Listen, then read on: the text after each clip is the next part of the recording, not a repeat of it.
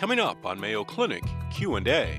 So you've heard this term tridemic. People are trying to explain is that after the holidays and the amount of travel, most people now are not wearing a mask. They're embarrassed to wear a mask. They're fatigued of it. The virus could care less. It will exploit that, and many people are going to be surprised. The current triple threat is the flu, RSV or respiratory syncytial virus, and COVID-19. The flu is always common this time of year. COVID-19 spikes are not uncommon. Meanwhile, RSV is causing symptoms that can be severe for young children and immunocompromised people. Most people recover from home just fine with RSV, but there are categories. Very young children, as I say, immunocompromised, the elderly. They may develop RSV pneumonia and in some cases develop severity such that they need hospitalization. Welcome everyone to Mayo Clinic Q&A. I'm your host, Dr. Helena Gazelka, and we're recording this podcast on Monday, November the 28th, 2022. Well, it has been quite a while since we've talked about the news of the day here on Q&A, and we have a lot to cover today. COVID-19, influenza, RSV, all of those are in the news. So let's get to it. I am pleased to have back with us today Dr. Greg Poland. Dr. Poland is an infectious disease, virology, and vaccine expert at Mayo Clinic. Welcome back, Greg. Thank you, Helena. So good to be together again. I know. I feel it has been so long. I was missing these conversations that we have. Indeed. Well, thanks for being here. All right. So, Greg, I feel that now RSV has overtaken what I'm hearing about COVID. Tell us what's going on. Who's affected by this? How do we protect people? Yeah, great questions. I mean, and you're right, Helena. RSV has surged in a major way, not only in the U.S., but globally. In fact, when you look at who gets infected, anybody across the age spectrum can and does get infected. The concern is about who will tend to have more severe disease requiring hospitalization. That tends to be younger kids, particularly under 6 months to 2 years of age, people who have immunocompromised, particularly chronic lung, heart disease, or as I say, are immunocompromised, and then the elderly. That's where the risks are. So we want to be cognizant of that. And, most people recover from home just fine with RSV, but there are categories, very young children, as I say, immunocompromised, the elderly, where they may develop RSV pneumonia and in some cases develop severity such that they need hospitalization. If you look at our own state of Minnesota, as of last week, only 2 of the 144 pediatric ICU beds in the state were open, and only 29 of over 400 general peds beds in the state were open. So this is a significant issue. Wow, that's incredible. And so, Greg, that must be why there's a concern about the emergency departments getting so full and clinics and hospitals. It's probably very difficult for pediatricians and those who care for children to keep up with the demand. Yeah. Well, the fortunate thing with otherwise healthy kids is they are going to get better. Mm-hmm. They do well with it. It's a miserable thing to have, and they're out of school. But they'll recover. The key is if somebody is not recovering, if somebody's developing high fevers, if they're having trouble breathing, that's a reason for evaluation in regards to RSV. Influenza and COVID different because we have specific treatments for those.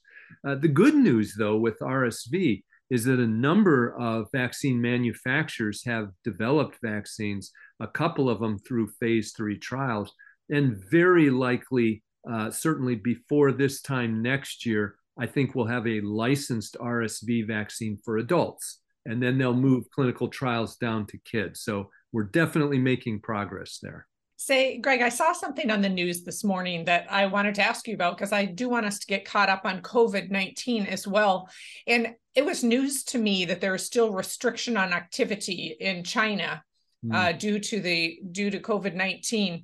What's going on here in the United States and what's going on around the world?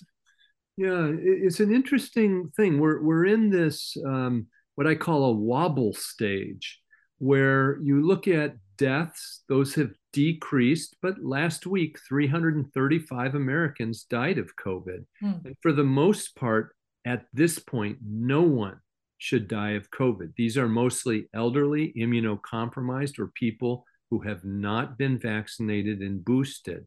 And that's a key point. However, having said that, currently we have about 3,000 people a day in the United States who are hospitalized with COVID. And when you add up those deaths, it's about 2,600 a week. Now, that's about an 8 to 10-fold decrease from last year at this time, and probably relates to the amount of illness-induced and vaccine-induced immunity in general across the population in the US. So at this point, if you're immunized and otherwise healthy, the issue is not that you'll die. Very unlikely you'd end up on a ventilator or hospitalized. The issue is the mutational rate of this virus. Every time people get infected, spreading it to highly vulnerable people, and the considerable risk. And this is what people discount who have never experienced these things, the considerable risk of long COVID and COVID-related complications. And again, those are considerable. We would be foolish to discount those.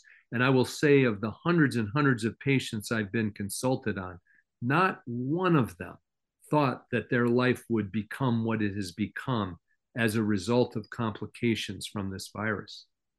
You said something that, we used to talk so much about the variants and what the latest variants are.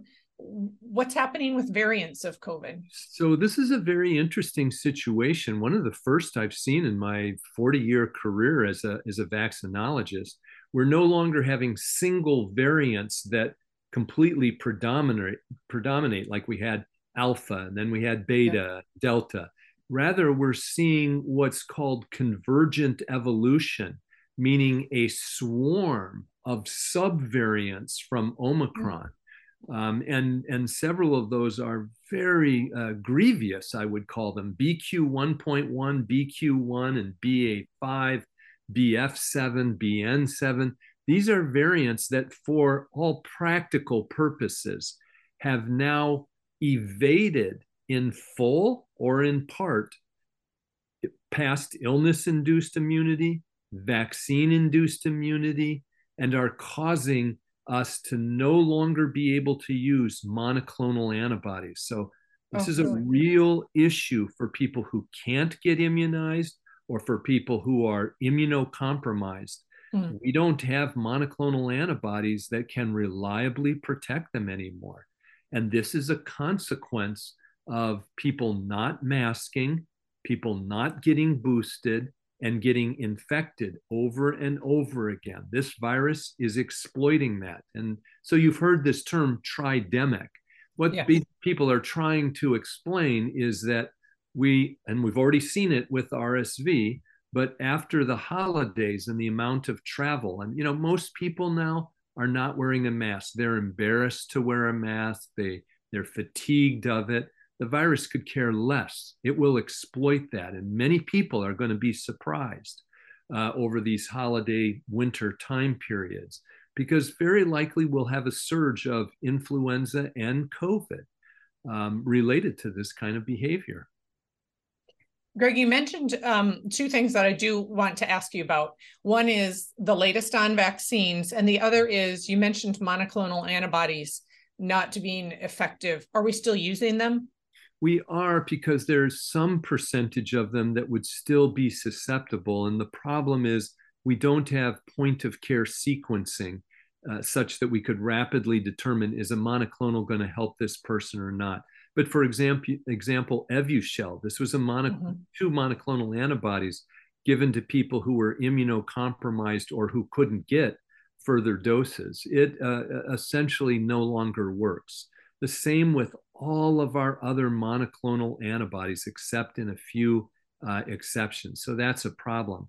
In terms of getting a booster, it's interesting. Only 12% of people over the age of 5 have gotten the updated booster. Oh, really? This is a really problem. Isn't that surprising, It given how shocks me. long we've been dealing with this? Only 69% of the population has had a primary series.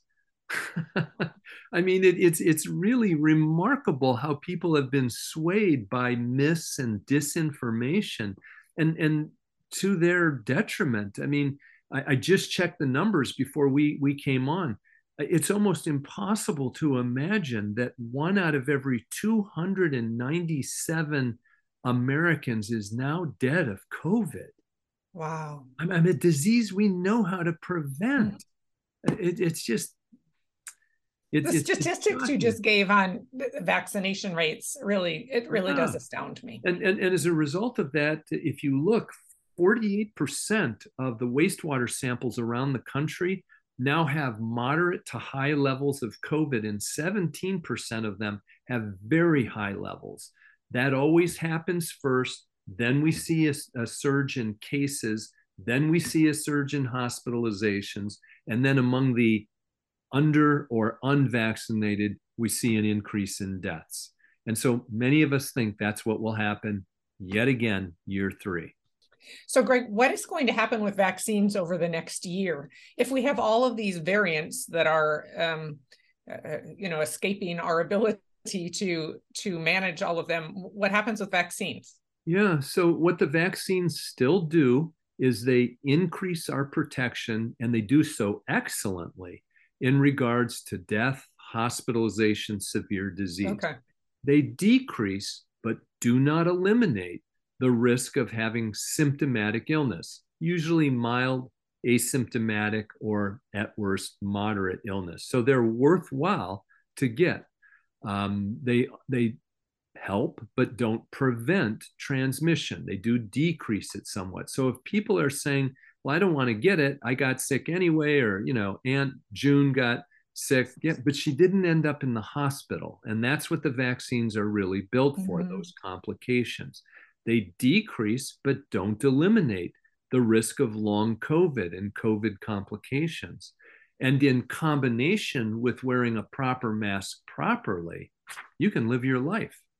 But people don't want to hear that message, and they don't attend to it. It's the most amazing distortion of human thinking that I've seen in relation to vaccinology in my career.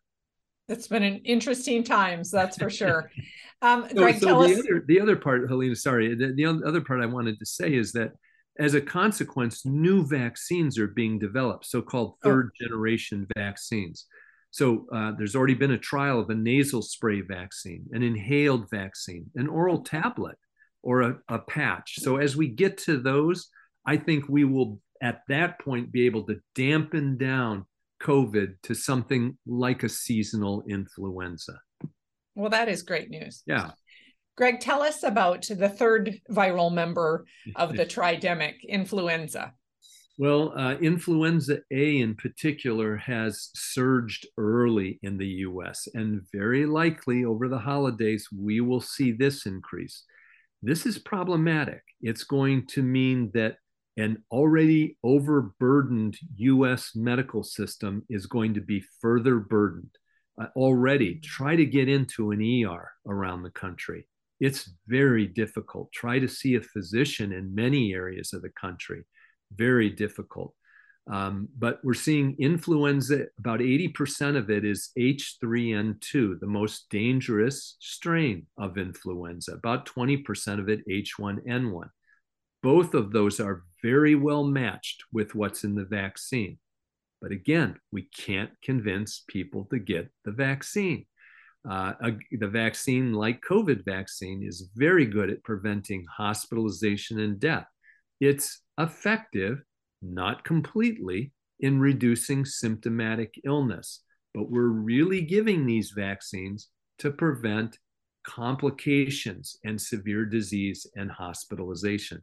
If you look at recent numbers here in the US, there have been so far this fall season 4.5 million estimated influenza infections, 38,000 hospitalizations, and we've already had over 2,000 deaths. Already. Again, preventable. Hmm. And the other thing I want to say is that, for people who are immunocompromised, who have a lot of concomitant medical problems, or who are senior citizens, that's a situation where we want to test. Because if you have COVID, we have antiviral medication that's effective. If you have influenza A, we have different antiviral medication that's effective.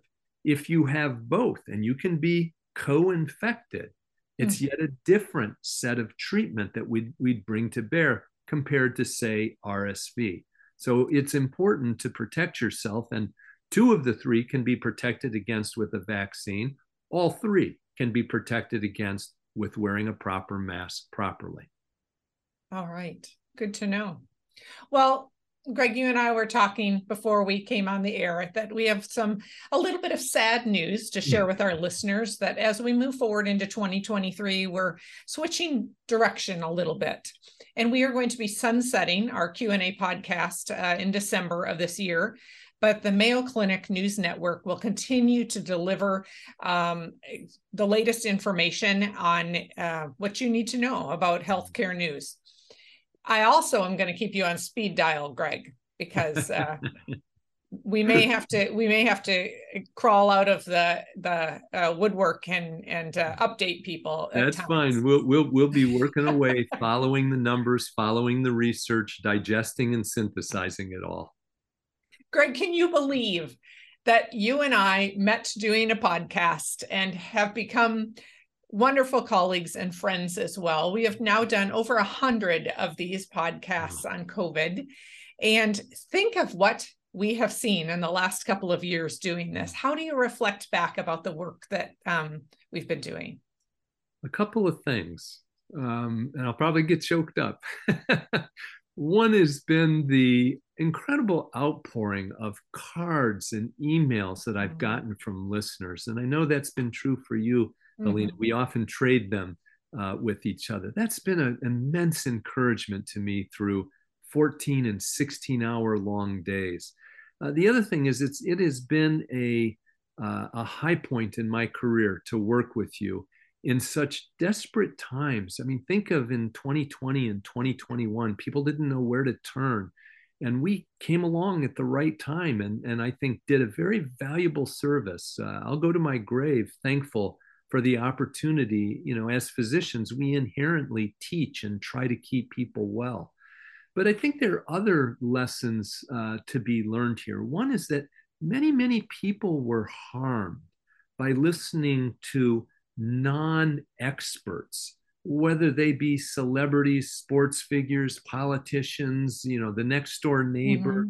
And I think, like in all things medical, talk with your doctor and look at what highly credible medical centers, particularly academic medical centers, are giving in terms of recommendations. The other thing is the unconquerable value of layered protection measures, distancing when it's important, avoiding crowded indoor venues, especially during respiratory virus season, wearing a proper mask, getting vaccinated, keeping your hands clean. Those are extraordinarily valuable. I know there's a lot of people are calling it COVID fatigue. But the virus doesn't care that we're fatigued. And as I said, it will exploit that. Don't let fatigue, letting your guard down, be the reason that you get infected and suffer a complication, particularly during the holidays. People are traveling. You notice on an airplane, my wife and I get on an airplane, it's us and maybe one other couple that are wearing a mask. Yeah. And they will suffer from that. It's really unfortunate. And the real issue now is, as I said, not severe infection. That's unlikely to happen at this point. It's the long COVID and the COVID complications that people never expected would happen, such that, as you know, go to a store. There's inadequate help. There's so many people out of the workplace, and it's affecting medical care across the country. So those would be the main things that I would say, as well as getting vaccines. I know there's a vaccine hesitancy, even anti-vaccine mood across the country. But these have been extraordinarily effective personal and public health measures, and we would be foolish to turn our backs on them. Greg, I like what you said earlier about presenting the truth. We have very much wanted to be a voice of truth to the public throughout the COVID-19 pandemic. And I would be remiss if I didn't mention that. And that also to bring hope. Hope and healing is the mission of Mayo Clinic. And so thank you for sharing in that with me. Well, we did it together. And I'll remind you of something I showed you very early on in 2020. I received this postcard from a little girl asking, will a COVID vaccine come along? And would COVID go away one day? And I'm proud to say, over 2 years later, for this special little girl, the answer is yes. We can now prevent COVID, and she can get a vaccine. I can end it any better than that, Greg. Thank you for being here today. My pleasure. Blessings on you. You as well. Once again, we thank Dr. Greg Poland for being with us today to give us our tridemic updates. I hope that you'll learn something. I know that I certainly did and continue to.